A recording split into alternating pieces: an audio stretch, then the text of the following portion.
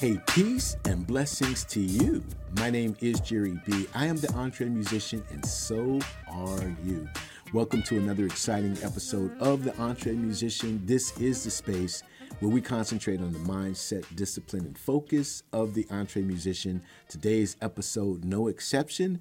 The only unusual aspect to this is we're not interviewing anyone today. Today, we're diving deeper into a subject that we've discussed in the past, but from my best-selling book, The Path of the Entre Musician, 9 Keys to Unlock Your Mindset, Discipline, and Focus, we are concentrating on key number 8, forgiveness. It seems like recently I have been involved in several conversations where we as Entre Musicians have talked about wounds and healing and different hurts that we've suffered along this journey of being Entre Musicians. And I thought, wow, let's explore this again. In case you may be going through this, I want to tell you this is my most personal journey and most personal key in the entire book. And I've grown from it. I've read it again, and I want to read excerpts of it to you, and hopefully it will help you because this chapter, no doubt, is applicable to Entre Musicians everywhere because you absolutely cannot go through this life without understanding and then living out this valuable principle of forgiveness. And things could be really extremely difficult and painful, and we have to know how to conquer it. When it's all said and done, you would agree with this statement that there's only so much a person can take, right? You would agree with that. And I don't know how many times you have been knocked down or you've been knocked out by one or more people, many of whom may be your closest friends, family, and loved ones. But they cut you deep. They disappointed and abused you, perhaps figuratively, sometimes really literally. And these things happen and you can be completely broken. When someone hurts you in word or deed, it absolutely takes something from you. Your spirit is minimized. You're bruised, you're scarred, and in many cases, the wound may never properly heal. Now, remember as kids, we used to sing the song, "Sticks and stones may break my bones, but words will never hurt me." Well, whoever wrote that song was an idiot. There's a word for you. Really, that was a lie. See, unforgiveness is an evil snake, and it slithers into your life, and it wraps itself around your soul, and it begins squeezing until all of the primitive and psychological humanity is drained from you. In all seriousness, many people have committed suicide, or they've tried to, and others have been in counseling for years. What we're talking about here, my friend, is real life.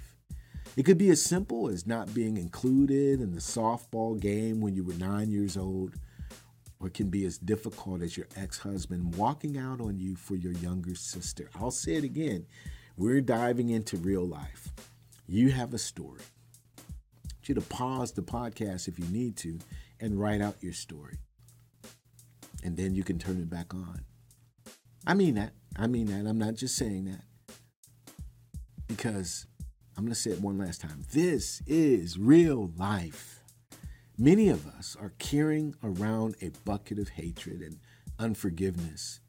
Yet simultaneously, the one who hurt us is getting along in their life without a single thought of us.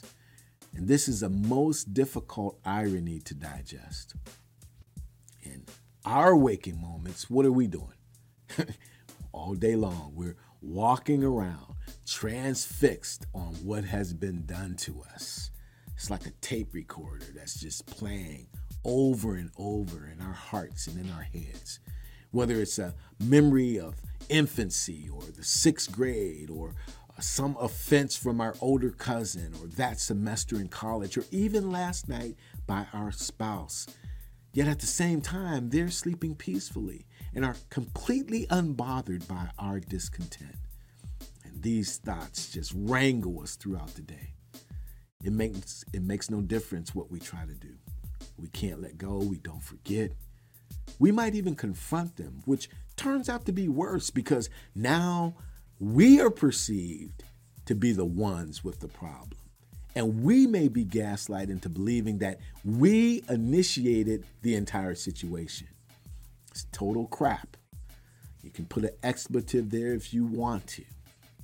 But the entire ordeal is tremendous torture, and that's just the way it is. Well, I want to tell you something. I know personally what this is. I put it in the book. I've lived it. This is not just some puny confession. It's a large portion of what has consumed a majority of my life. And I may write a biography one day because it's really that deep of a story.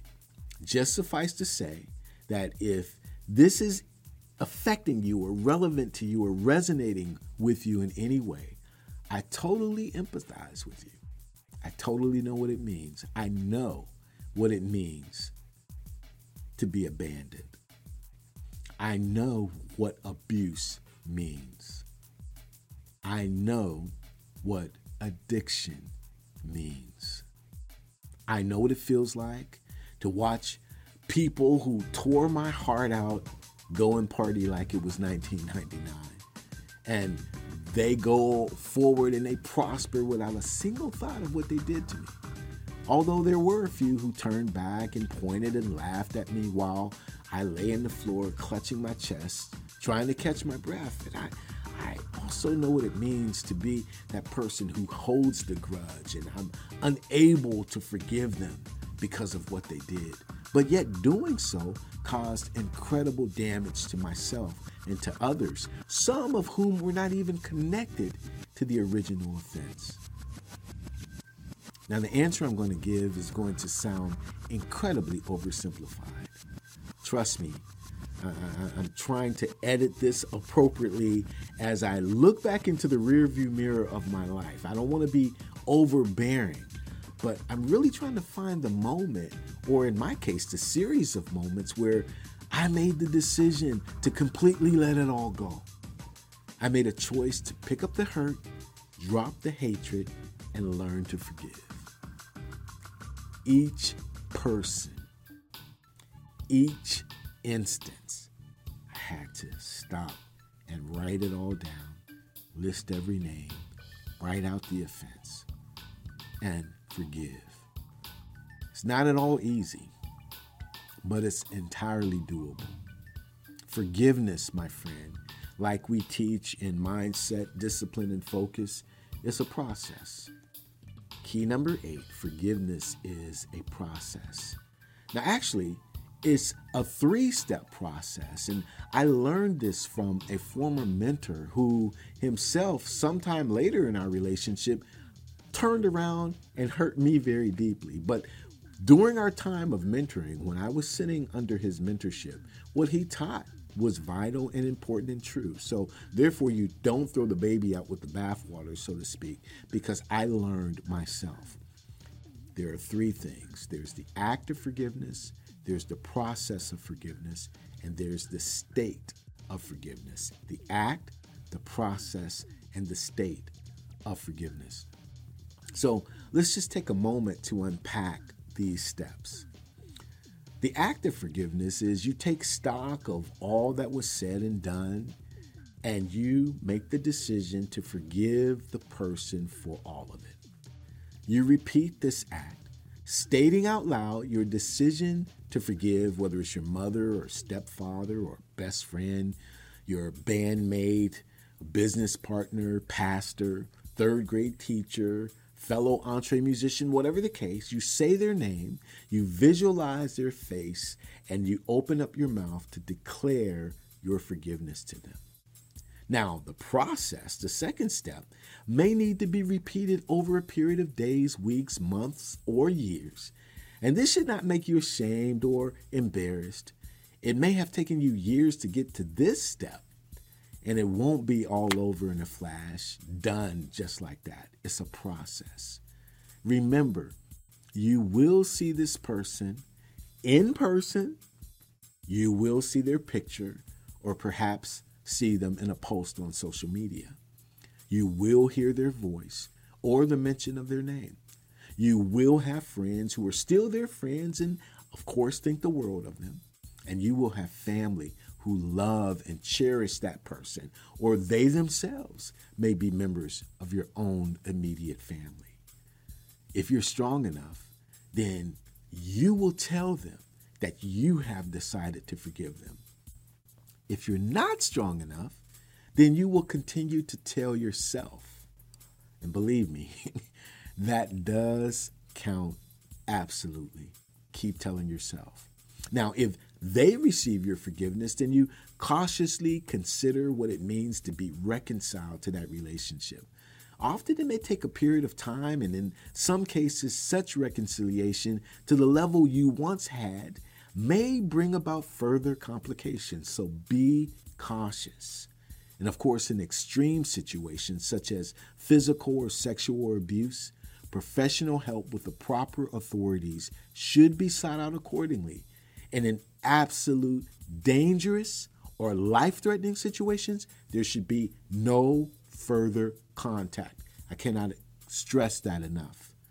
Suffice to say that even when there's no further contact, because of that extreme situation, you choose to forgive the person from within your heart. The most important point about the process of forgiveness is what it does for you and what it does to you, regardless of what that person may have done and how they respond. Now, I know exactly what I said, but it's for you and your healing. You become healed and you become completely whole because of your decision, not theirs. Think about that for a second. Your healing, your wholeness. Now, this person, they may and often do know exactly what they've done to you, but they may pretend to minimize, ignore, and completely deny their fault. Perhaps it is possible that they are oblivious to how their actions have affected you. Now, you need to decide either of these situations are okay, because you are no longer bound by their choices. You have been set free by the power of choosing forgiveness, and they can no longer entangle you. Does that make sense? I hope it does. Therefore, you adopt the habit of praying for them daily. You also pray for yourself daily. Now, I'm a man of faith. I pray. If you're not a person of faith, think positive thoughts toward them and yourself, but do it daily.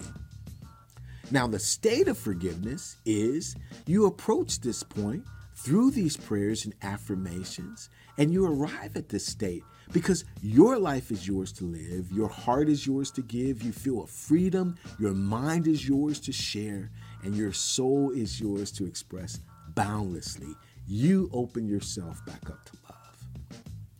See, the entire story of forgiveness emanates from the heart of Almighty God, who loves you and created you, yet sees you and hear you talk, live, and act either as if he doesn't exist or behave indifferently if you should believe that he does. He reaches out to you and me every single day with his message of love, mercy, and affection. Yet we often dismiss him, disrespect, disobey, and dishonor him by the lives we choose, although he has freely given us the power to choose. Almighty God, sovereign King of the universe, Lord over the visible and invisible, desires relationship with us, and he respects our decision to either engage with him or refuse. Can you dig that? God protects and provides and generously gives to us everything we need throughout our lifetimes. Certainly, there are dark days, absolutely, some drearier than others, and a few are downright tragic. We talk about it all the time. How can we truly understand the entirety of the world in this life? Why do terrible things happen to great people? Or why little babies are born with such debilitating diseases? Or why is there war? or human trafficking or 100 million other atrocities we witness. But if we're truly honest, totally transparent, neither can we understand why we don't correct the few things that we can comprehend, or why we fall off of our own self-imposed disciplines and or choose to tell a lie or fall prey to addictions, commit crimes, or worse. There's a whole lot we want to blame on God without taking responsibility for our own actions. I think you know that's true. And yet, He extends His mercy and kindness and willingness to forgive us in spite of ourselves. And the way He chose to do this is the most bizarre process in the history of life. Believe it or not, God Himself chose to absolve Himself of His royal majestic to come to earth as a baby, to identify with our humanity and grow up to be a man, to show us what it means to live life the way He intended for us to do. This includes and indeed is the bedrock of foundation of forgiveness. One of Jesus' disciples, Peter, asked Him, "How many times should I forgive a brother who offends me?" And thinking it was cool, he said, "How 7 times 7?" Jesus countered, "How 70 times 7?" You got to see Matthew chapter 18, verses 20 through 22. And Jesus implied in that statement that the process of forgiveness continues well beyond the number of occasions that we often afford it. Then Jesus goes into this story of this unhealthy forgiveness, which I'm not going to deprive you the opportunity of reading for yourself. Going several light years further, Jesus modeled the ultimate form of forgiveness by taking our place on the cross of judgment, choosing to pay for our sins against God's holy standard of righteousness. In fact, after suffering brutally this torture inflicted upon Him and being nailed and hanging from a literal cross, Jesus prayed, "Father, forgive them, for they don't know what they're doing." That's in Luke chapter 23, verse 34. And He proceeded to die and rise again from the dead for us. Therefore, if any man or woman, young or old, should confess and ask God to forgive their sins, no matter how ugly or vile or how often, and they believe upon the name of the Lord Jesus Christ, professing Him as Lord and Savior, surrendering their lives to Him, Father God will forgive them of all transgressions, inviting them into a life of abundant and eternity. He will do it. Now, there's definitely more that I can tell you about this life, and I'm eager to share with anyone what I endeavor to live out daily. But I wanted to offer you as much as I feel would help you understand how vital this issue of forgiveness actually is. It is a matter of life and death. It is.